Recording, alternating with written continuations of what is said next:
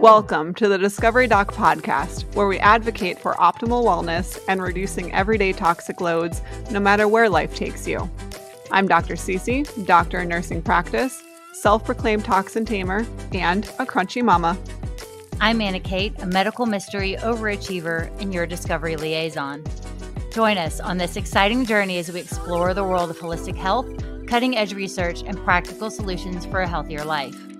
Together, we'll navigate through the complexities of wellness, sharing valuable insights and expert advice. Tune in to the Discovery Doc podcast. Get ready to be inspired, empowered, and discover a whole new way of looking at your health. Welcome back to the Discovery Doc podcast. I'm here with your host, Dr. Cece, functional medicine nurse practitioner, self-proclaimed toxin tamer, and crunchy mama, and our co-host. I'm Anna Kate, your medical mystery overachiever and discovery liaison. And we are back with the beautiful face of Dr. Jafari. And we are going to step into part 2. And I know you have a burning question that you want to ask her. So can you reintroduce her? I do. Yes. Dr. Jafari is a wonderful dentist that I refer a lot of our patients to. She is a tethered oral tie expert. Yes. We nail that phrase every time.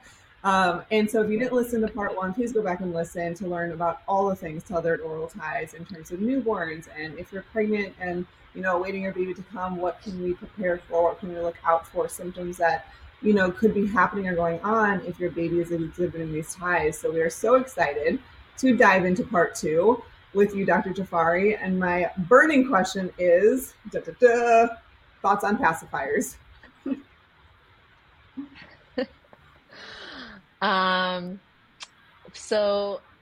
Great question, because this is a topic that, comes up every once in a while, but I don't think there's as much awareness, because I think just as a society, we rely on pacifiers a lot. There are certain things that we need to know about pacifiers, and I would want parents to know, is that a pacifier is actually the first orthopedic appliance, meaning that it's an appliance that's going to change bone development. So choosing the pacifier correctly and using it properly becomes really important, because it can impact the way your baby's mouth is developing.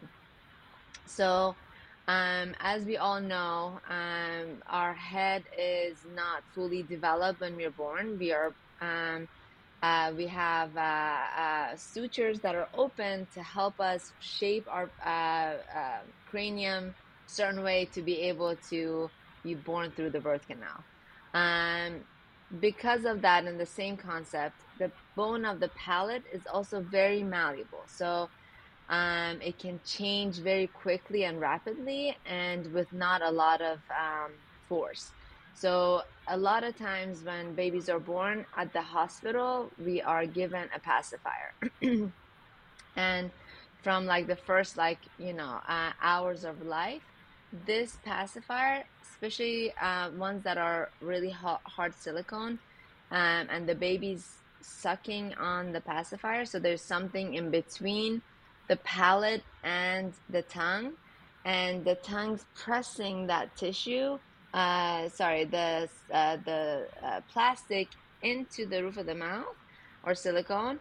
It can cause changes in the roof of the mouth. A nipple acts a lot different than a pacifier does. So when nipple tissue goes in the mouth, it flattens, and the actual the flattening of that nipple when the baby's sucking and putting pressure, it actually helps to grow the roof of the mouth and flatten the palate. But a pacifier would work against that. There are better pacifiers. I like the pacifier from Nini Company, ninico.com.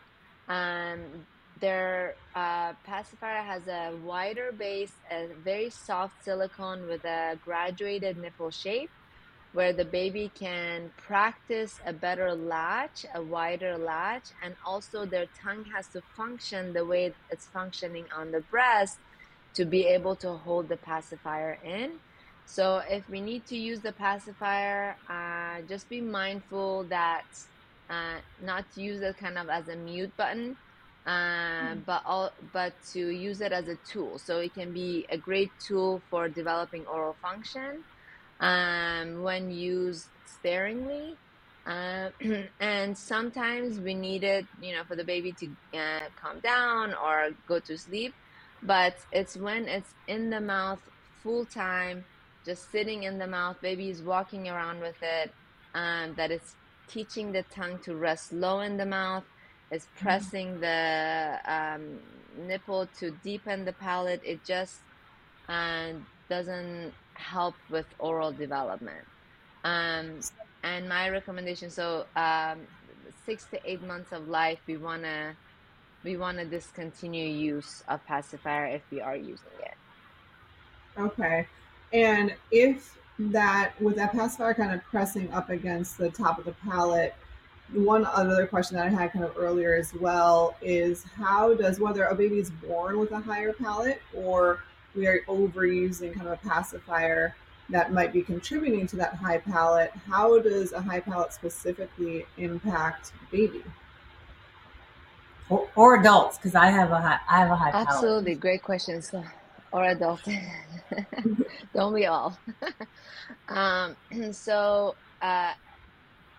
some babies are born with a higher palate, deeper palate. And the reason for that, so a tongue tie is actually developed 8 weeks in utero. So from that early development of the palate, if that tongue's not free to rest in the roof of the mouth, the palate may not get the proper stimulation for proper growth, right? So some babies are born, and I see it a lot with tongue-tied babies, is that we're born with more high arched, deeper palates.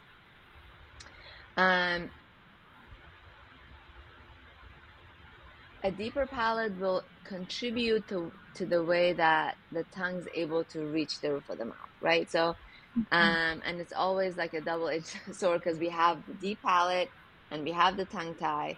So it makes it even more challenging for the tongue to be able to reach the roof of the mouth. So when we do a release, the tongue can reach better, and hopefully with breastfeeding, proper breastfeeding, and the breast tissue pressing up against the roof of the mouth, over the first 2 years of life, we can see a lot of positive changes to the roof of the mouth. The first 2 years of life, the craniofacial complex develops to 50% of our adult size, which is why toddlers all have big heads, because our head grows really fast initially. So if we can harness that good oral function and get the tongue to the roof of the mouth as early as we can, and hopefully with breastfeeding or proper bottle feeding, meaning that we're choosing the right bottles to support oral function, and we're not overusing pacifiers to allow the tongue to rest in the roof of the mouth and press into the roof of the mouth, the first 2 years of life, we can hopefully make a lot of positive changes in the shape of the palate, because there's a lot of growth that's happening the first 2 years. If that doesn't happen, that same growth pattern does continue, and it doesn't get, fortunately, better with age. By 4 years of age, our craniofacial growth and development is around 75% complete. So by 4 years of age, we can really look at a child and see if they are going in the right direction for their growth pattern, or if they're going the not so correct way, and we can get them caught up so easily with palatal expansion or growth development appliances. And it's really easy at that early age because the bone is still growing. There's bone sutures are still open, and growth plates are active, so we can just guide growth in the right direction. So if we don't have that corrected, there are, later in life, there are a lot of different things that are associated with a deeper, higher palate. And the first thing that most people know about would be like teeth crowding, right? So like your child, your baby has straight, beautiful teeth that are like lined up like they had braces, right? But that's actually not a good sign if you don't have enough space between the baby teeth. So as a general rule, we want to be able to fit a coin between like sideways between each tooth. That's how much space we need between the teeth. And that would indicate that we would have enough space as the adult teeth start coming in. Obviously, permanent teeth are a lot larger than baby teeth, so we need to have more space.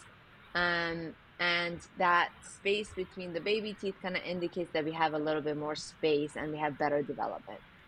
So some of the signs like to look for is like if your baby's not having enough space between the teeth, they may not have as much development of the upper jaw. Now, if you don't have as much development of your upper jaw, you end up with crowded teeth, and a lot of times, unfortunately, we are waiting too long. So the recommendation that I learned in school is to wait till age 7 before you refer to an orthodontist, right?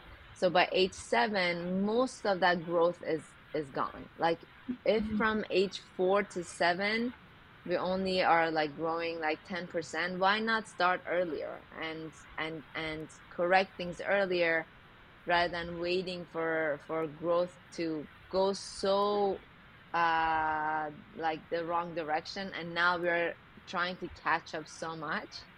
And we're not able to make as much impact in a 7-year-old than a 4-year-old, right? So we can do a lot more when they're younger. If we go to an orthodontist that may not be as aware as on the impact of oral cavity on the rest of the body, they may take out permanent teeth to give you a nice smile. So if you have a lot of crowding and you don't have a good nice smile, an orthodontist that may not be as aware may take out permanent teeth to have enough space to line your teeth up. But that doesn't address the underdevelopment of the jaws, which also means that your nasal floor of your nose is not developed properly, because again, I mentioned previously that it's the same bone. So if the floor of your mouth is deep and narrow, you probably have a smaller nasal chamber. Your septum that's in the middle, as the palate goes deeper, that septum becomes deviated, so then it further impacts the way you may be able to function through your nose. The lateral borders of the sinuses are part of that maxilla also. So if you have smaller sinuses and get a lot of sinus infections, it could mean that you have underdeveloped sinuses and maxilla. And also the lateral borders of the eye socket. So there are studies now looking at myopia and underdevelopment of upper jaw. So there could be like changes to the shape of the eye because your upper jaw didn't grow properly. So it's really important to address the development, because that also gives you enough room for your tongue to be able to function. So we see the same way that a tongue tie can affect speech, an underdeveloped palate can also impact speech, because the tongue has to be able to make specific connections to specific points in the palate for proper sound development. And if you have too deep of or small palate, then you may develop like a lateral lisp, or because your tongue doesn't have room to function. So we definitely see improvements in speech with just expansion, and we haven't done anything with the tongue. So there's so many different things. I just mentioned a couple, but this is something like I could be talking about all day. There's so many different things that could be connected to a deeper palate. Right. That whole thing when you said the 7-year-old was so triggering, because I have a confession. My first introduction to you was when I had Jada, and I knew she was super tied, and I was like panicking. I was like, I need to get in now. I had mastitis twice within 2 weeks of birth, and that was amazing. Got that corrected. And then I brought Ava to you, and at the time, she was probably, this had to be 2 or 3 years ago, and you told me that she has a higher palate, and she has some teeth crowding already. And as her big teeth come in, she'll probably have more crowding, so we should do something about it now. And like a terrible patient, I did not. And now she's 7, and she literally is the exact what you just said. I mean, she's her big teeth are coming in and they're overlapping. I mean, she literally has a baby tooth that's behind a big tooth, and I'm like, oh my gosh, now I just ruined my child. I didn't listen to Dr. Jafari, so I will be making a point with you again. No, you did not. My mistake. You didn't ruin her. But it makes so much sense, and I think that's such a valuable learning point, is that, in my brain at that, like, life just happened, I didn't think about it, but even in my brain, I was like, well, isn't she young? Like, for expansion, isn't she young? Because in my brain, it's such okay, you go to the orthodontist once big teeth start coming in, and so that's like 8, 9, years old, not at 4 or 5. And so I think that's such a valuable point for parents to know that, and to learn from my mess up. But it'd be easier to put a retainer in while the palate is soft to spread that out and open that up, rather than putting in a device that they have to drill into the bone and turn a key to physically separate that and let it grow back. That makes way more sense. Way more sense. That's what I had. I remember that. My mom used to, like, every week she would come up and turn the expander. That's why I had it. But it was like grade school. Yeah. Yeah, it was. I mean, I had to be at least 5th grade. Way beyond what you're saying. So it totally makes sense. I really appreciate those points, and I will be calling your office on Monday. I didn't have to do that, but I do have a higher palate. So when I did get my braces, I had a lip tie.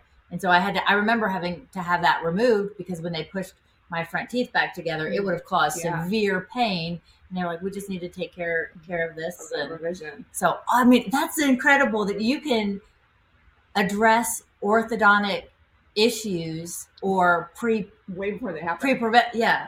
And just get it. Okay, so here's my question as the discovery liaison. What is the perfect palate shape? Like, what are we looking for? I mean, my palate is high because I sucked this finger, and I don't know how I fit it in there, but I would push it up in my mouth. You can't cut off a finger like you can take away a pacifier. Ava did these 2. Oh. Yeah, these 2 for years. Did she push down or up? Great question. Up. No idea. I just made that up, but I would guess up. So she would do these 2 fingers this way? Oh, no, she did. So she'd push her down. Yeah. Okay. So I would do it with my finger. For those of you in listening land, I would hold my hand up, my palm facing away from me, and stick the base of my finger on the roof of my mouth and push up. How is that even I don't know. It was so comfortable when I was a little kid, and I had a pillow and everything. But I have a high palate, so that makes sense now. But they couldn't cut my finger off. Dad threatened to. He's like, you gotta quit sucking your finger. Well, I mean, so what are the things that we can... That's such a good point that you made. That's such a good point that you made, because with digit sucking, that's one of the most difficult things that I see parents struggling with, because everything. It is very challenging. It's very challenging to get that to stop, because that's how they're self-soothing. One thing that would be really interested for you guys to know, is that the back part of the roof of the mouth, so not the front 2/3, but the back 1/3, is innervated by the vagus nerve. Now, vagus nerve is our, rest and digest nerve, right? So the reason why we seek that or a pacifier is to stimulate that vagus nerve that helps us soothe and relax. Now, that's the job of the tongue. So with the tongue pressing in the roof of the mouth, we can really impact the way our body relaxes, because it activates that vagus nerve. So a lot of times, like if your tongue can't reach up there, you seek other things to stimulate that vagus nerve, and it's really difficult to take it away, because it's how you've learned to self-soothe, right? But if we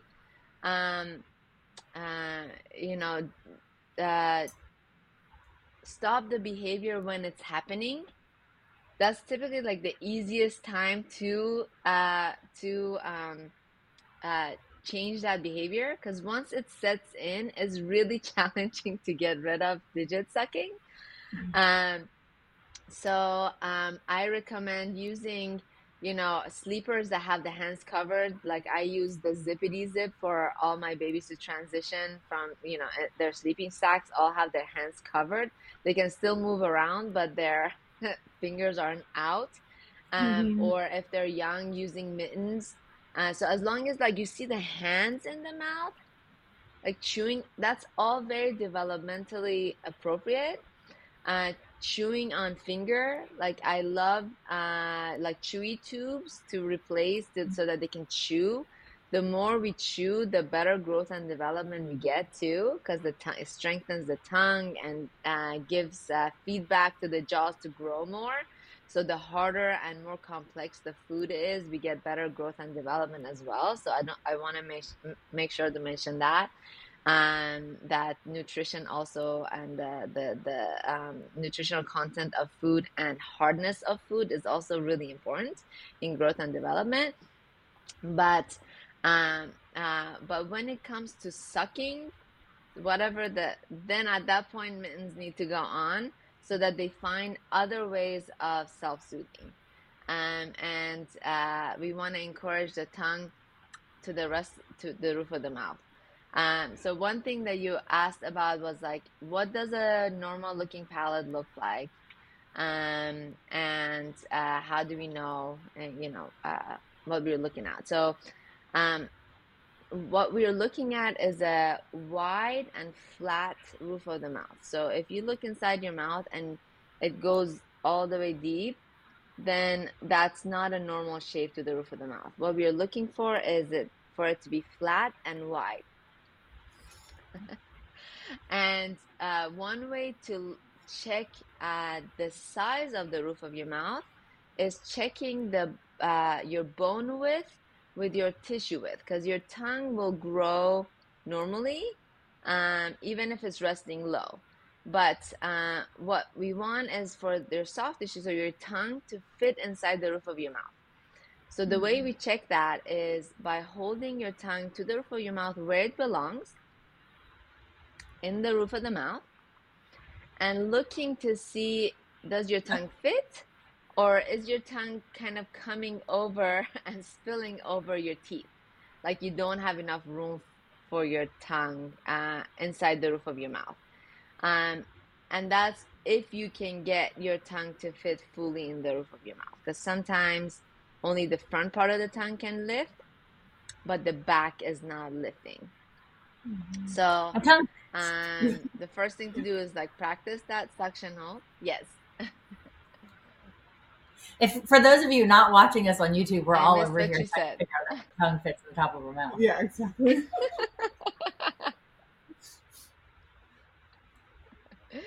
So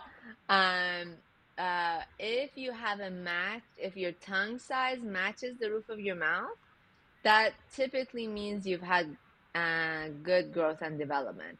If your tongue is spilling over your teeth, like going over your teeth when you hold your tongue to the roof of your mouth, that probably indicates that you don't have as much width for your tongue, and your tongue is your roof of your mouth is smaller than it was supposed to grow to fit your tongue.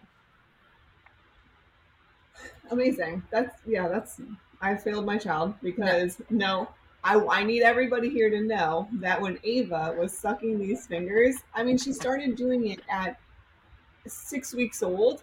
And Will and I, my husband and I, were like, how great. She's self soothing. She doesn't need a pacifier. And so we didn't stop it. And it's just like shoulda, woulda, coulda, you know. And then she was 5 years old still doing it. And then you try to nip that in the bud at 5 years old. And man, that is hard. You can't cut those fingers off. No, you can't cut them off. It's illegal, or I would go to jail, you know.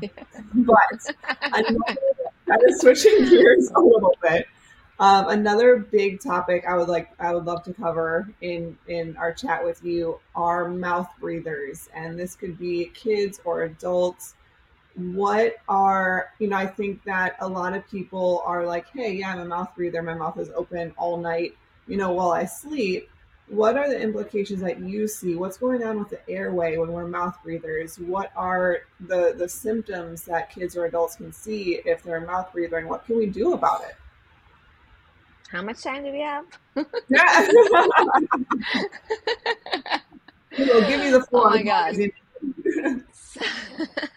So mouth breathing, I'm really happy you bring that up, because mouth breathing is the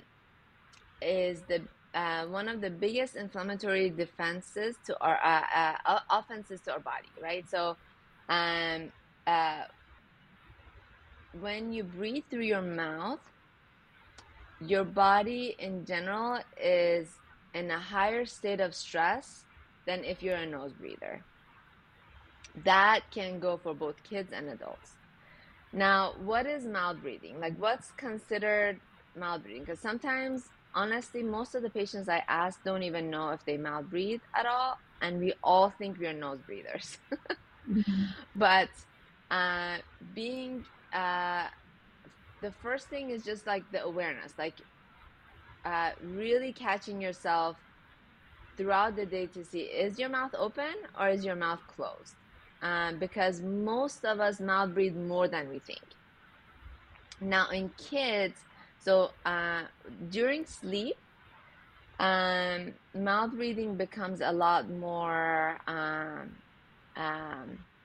pathologic, because our stages of sleep is dependent on our oxygen and carbon dioxide exchange. Okay, so if you're breathing through the nose passes through air passes through the nose, gets filtered, it slows down, it humidifies, and it gets sterilized. Like we have special cells in our sinuses. If they're active, they are releasing nitric oxide to help kill anything that's coming through to the body. So the air that actually gets to our lungs when we're nose breathing is clean, it's slowed down, it's humidified.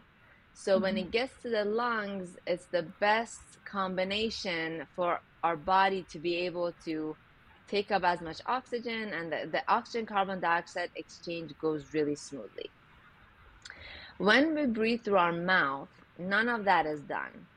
The first things that, like the things that try to kind of filter the air a little bit, are the tonsils and adenoids that are behind the mouth. So they can get really irritated and inflamed because they're constantly being hit by unclean, cold weather, and they get inflamed, and they can also get chronically like hypertrophied. Okay, so once they pass those, then they get to the lungs, and the lung is getting this huge volume of fast, cold, unfiltered air, and so it kind of like spasms, and you can't like take it like a really deep breath when you're breathing through your mouth. You can take much deeper breath breathing through your nose. Is because it's like a warmer, more comfortable air for the lungs. So because of that, that carbon oxygen exchange doesn't happen as well. Mouth breathing is a type of hyperventilation. You know how like if you breathe really quick, you pass out because your carbon dioxide, like you don't have that good exchange. it's a mild version of that. So when we're asleep and we're breathing through our mouth, our brain can't fully shut down. It has to kind of stay awake to navigate where that oxygen is going, which areas need it the most, and which areas don't need it as much. So we see, because we are more of a fight or flight state rather than rest and digest state, we see a lot of those symptoms. So for example, like if you're at the zoo and a lion jumps in front of you, probably the first thing that you're going to do is pee yourself because the urinary tract is not that important at that moment, right? And then you start running. So the urinary tract gets the oxygen cut off. So some kids tend to bedwet for a longer period of time than they should be, and it could be that stress response. But most importantly, we see a lot of kids like kicking, moving around all around the bed. They sleep on this side, they wake up like on the floor, somewhere else. Or if you're sleeping next to them, you're constantly being kicked. It's because of that oxygen input into those big muscles to run away from a predator, right? And we should not be in that state when we're sleeping. We should be in a more state of rest and digest. So nose breathing helps the brain to be able to hit those sleep cycles better. So we have a more restful sleep. So it's not all about like how long you're sleeping. It's also like the quality of sleep. Like, because some parents are like, no, I just put my kid like in the room and they wake up the next morning, they don't wake up in the middle of the night, but we also have ones that wake up like every hour in the middle of the night. So it really like is how the kid is impacted, and kids behave differently. But just knowing that it does put a big toll on the body, breathing through the mouth versus breathing through the nose. What makes breathing, like how much mouth breathing is normal, is 4%. So in order to be considered a nose breather, you should be breathing through your nose more than 96% of the time when you're sleeping. Anything over 10% of mouth breathing becomes pathologic. So we see negative impacts with like even 10% or more of mouth breathing. Now, mouth breathing alone has been linked to behavioral changes in kids. So there are a lot of studies showing that kids with ADD, ADHD, or aggressive behaviors or low concentration behaviors are because they're not getting that good sleep patterns at night, and it's affecting the way it's just like us, right? Like if I don't get 2 nights of good sleep, I'm cranky, I'm moody, I can't concentrate, I have to read something over like 10 times to get it. But imagine like for a kid, if that's every night for, a few years of their life. So making sure that we're checking our kids when they're sleeping, even after they're like out of our room and our cameras go away, best time to check your kids would be that second hour of sleep. So when they're in the REM cycle is when most of the issues show up, when all the muscles relax. So if you see snoring, mouth breathing, it's those are like really big red flags. Sleeping with the head tilted back to open the airway is also like another sign. Kicking, moving around, waking up not rested with like dark circles under the eyes. Those are all signs that we may not be oxygenating well at night. And also it's important to know that during sleep, a lot of things happen. So it's like the deepest NREM sleep is when growth hormone is produced. So if you're not hitting those stages of deep sleep, we may not get as much growth hormone. Then, you guys are know the impacts of that. But also there are studies that show that snoring alone impacts brain development in kids. So it's more than just, oh yeah, like they didn't get good nights of sleep. We're actually seeing changes in brain development when kids are not breathing through their nose or snoring at night. So it's really important to pay attention to mouth breathing and trying to correct that if we see that in our kids. What can be done to correct it? So the first thing is establishing nasal breathing. So coming up with a really good nasal hygiene routine is really important. So the same way we clean our teeth, we also clean our nose. A saline solution to rinse the nose, especially when they're sick. So if they're sick, we want to make sure to flush everything out. So I love nail med bottles personally.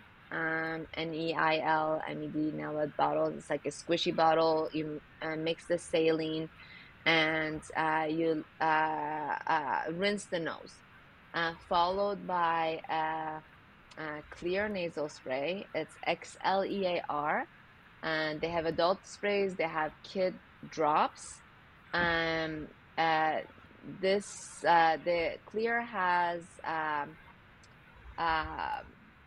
saline, but it also incorporates xylitol, which helps to moisten and reduce inflammation.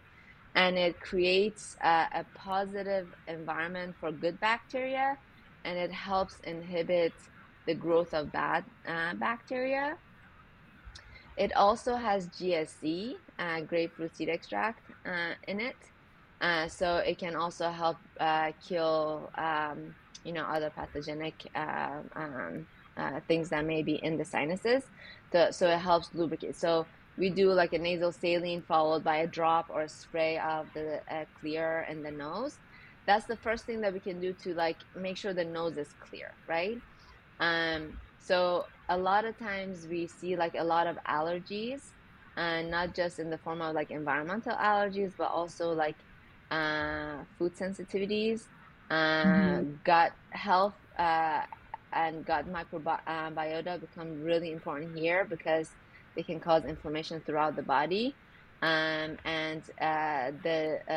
I mentioned before, the tonsils, adenoids, and the nasal turbinates, the lining of the nose, can become inflamed if you have dysbiosis in your gut, and it can cause inflammation of these tissues, which makes it more difficult to breathe through the nose. Then we breathe through the mouth, and then it causes further inflammation of these tissues, and further blockage of the nose and sinuses. So it's both looking at and clearing the nose, so establishing nasal breathing. What does that mean? Like looking at the gut, looking for food and environmental sensitivities, mold toxicity, things like that, to help have like a clear environment, and a good microbiota to support that. But then also cleaning the nose and teaching kids to care for their nose the same way we are teaching them to care for their teeth. That's a great point. It is. The last little question I have here before we wrap up is, one thing you did not mention is taping your mouth shut. Can you either debunk that or advocate for it? I have adult patients who do it, and to your point earlier, with a lot of adults will suffer from fatigue, chronic fatigue, from being mouth breathers overnight, because you're not, like you said, you're not oxygenating your body like you should, and you're staying in that kind of high fight or flight feeling. Yes. And so that's just a cascade of more chronic symptoms that I see in adults. How do you feel about taping the mouth shut?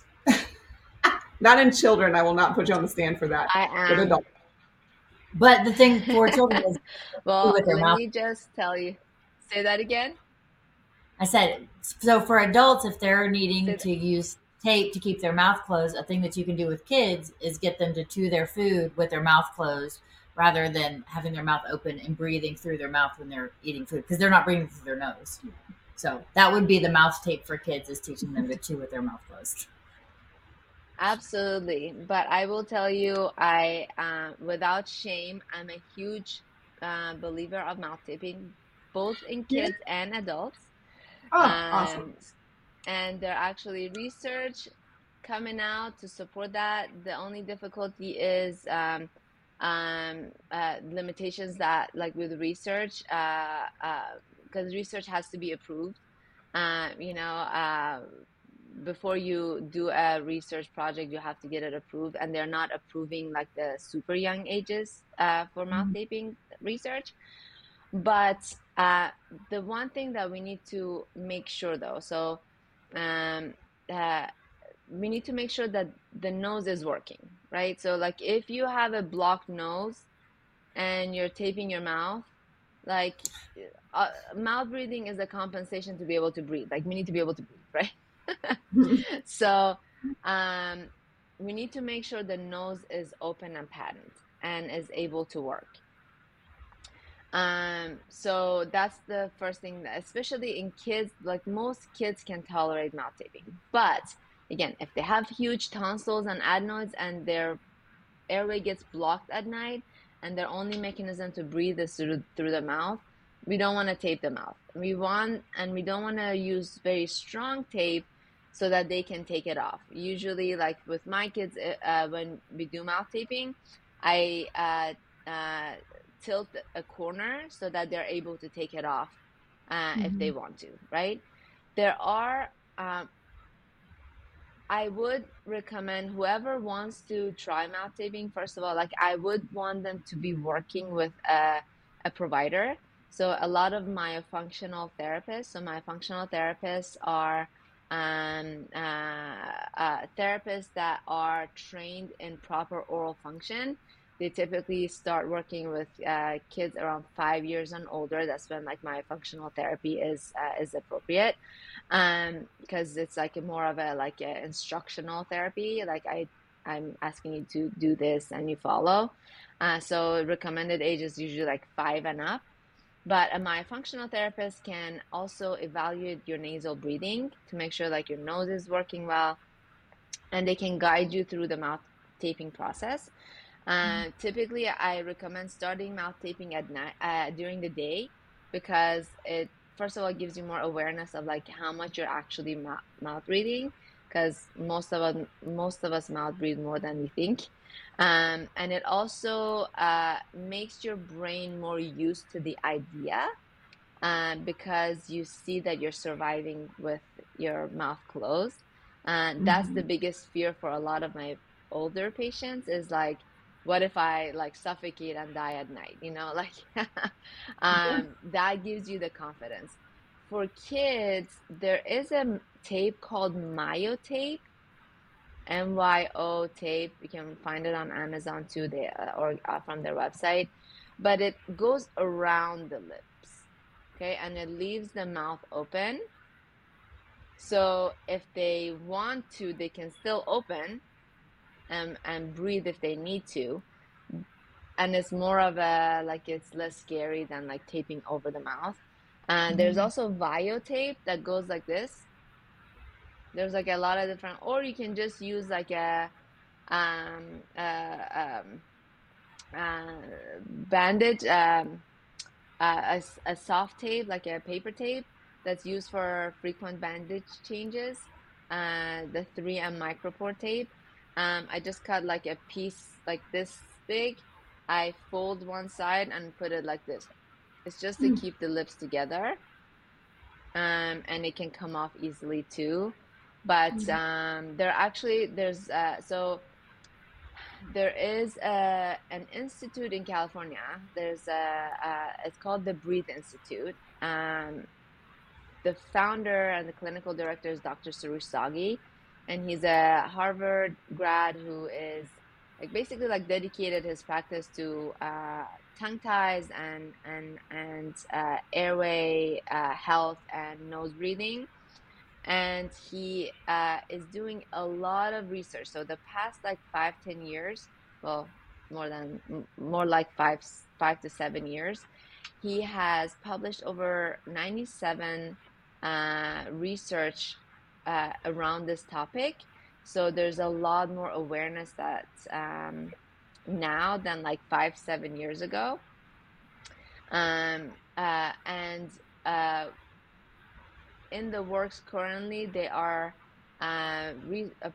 doing research about mouth taping. So that should be coming out soon to have like actual like research to back up our claims. So that's really exciting. Wonderful. Does that answer your question on mouth taping? Yes, it absolutely does. Thank you for that, because that, I think it will reassure a lot of people, and it gives them a guideline, a very, gentle guideline to safely kind of do that alongside a practitioner. So yes, thank you for that. And I mean, the amount that I think both of us have learned, because I'm like just going to throw my whole family under the bus here. I'm such a mouth breather, and my husband does this annoying thing where he posts pictures of me literally sleeping with my mouth wide open. And I'm like, all these things. So I'm just going to go ahead and start mouth taping. Anyways. I'm a nose breather. I can't stand it. My husband, he breathes in through his nose and out through his mouth at night, and he makes this popping sound when his lips open. Yeah. And I'm like, stop. Stop. How does that not keep you awake? But mine is just wide open. That's terrible. Anyways, throw things in there. Yes, you could absolutely throw things in there. I would never know. But thank you so much, Dr. Chapari. This has been so educational and informative, not only for us, but I'm sure for everybody listening. And before, where can our community reach you? So the best place would be our website, www.drsamirajafari.com. And the name of our practice is Integrative Family Dentistry, where we do everything dentistry and incorporate airway into it. So excited to help. There is an email on the website, so any questions or concerns, I would be happy to answer if you send us an email. Absolutely. Thank you. And we'll make sure that those are linked in the show notes, so you can just go and click on her link and get to her. So until next time, let's discover together. We hope you've enjoyed this journey of exploration and learning as much as we have. Before you go, we have a special request for you, our beloved discoverers. We'd be thrilled if you could show your support in a few easy steps. Step 1, if you're watching on YouTube, please hit that like button and subscribe to our channel. Don't forget to ring that notification bell so you never miss a moment of discovery. Step 2, if you're listening via Apple Podcasts, please take a moment to rate and review our show.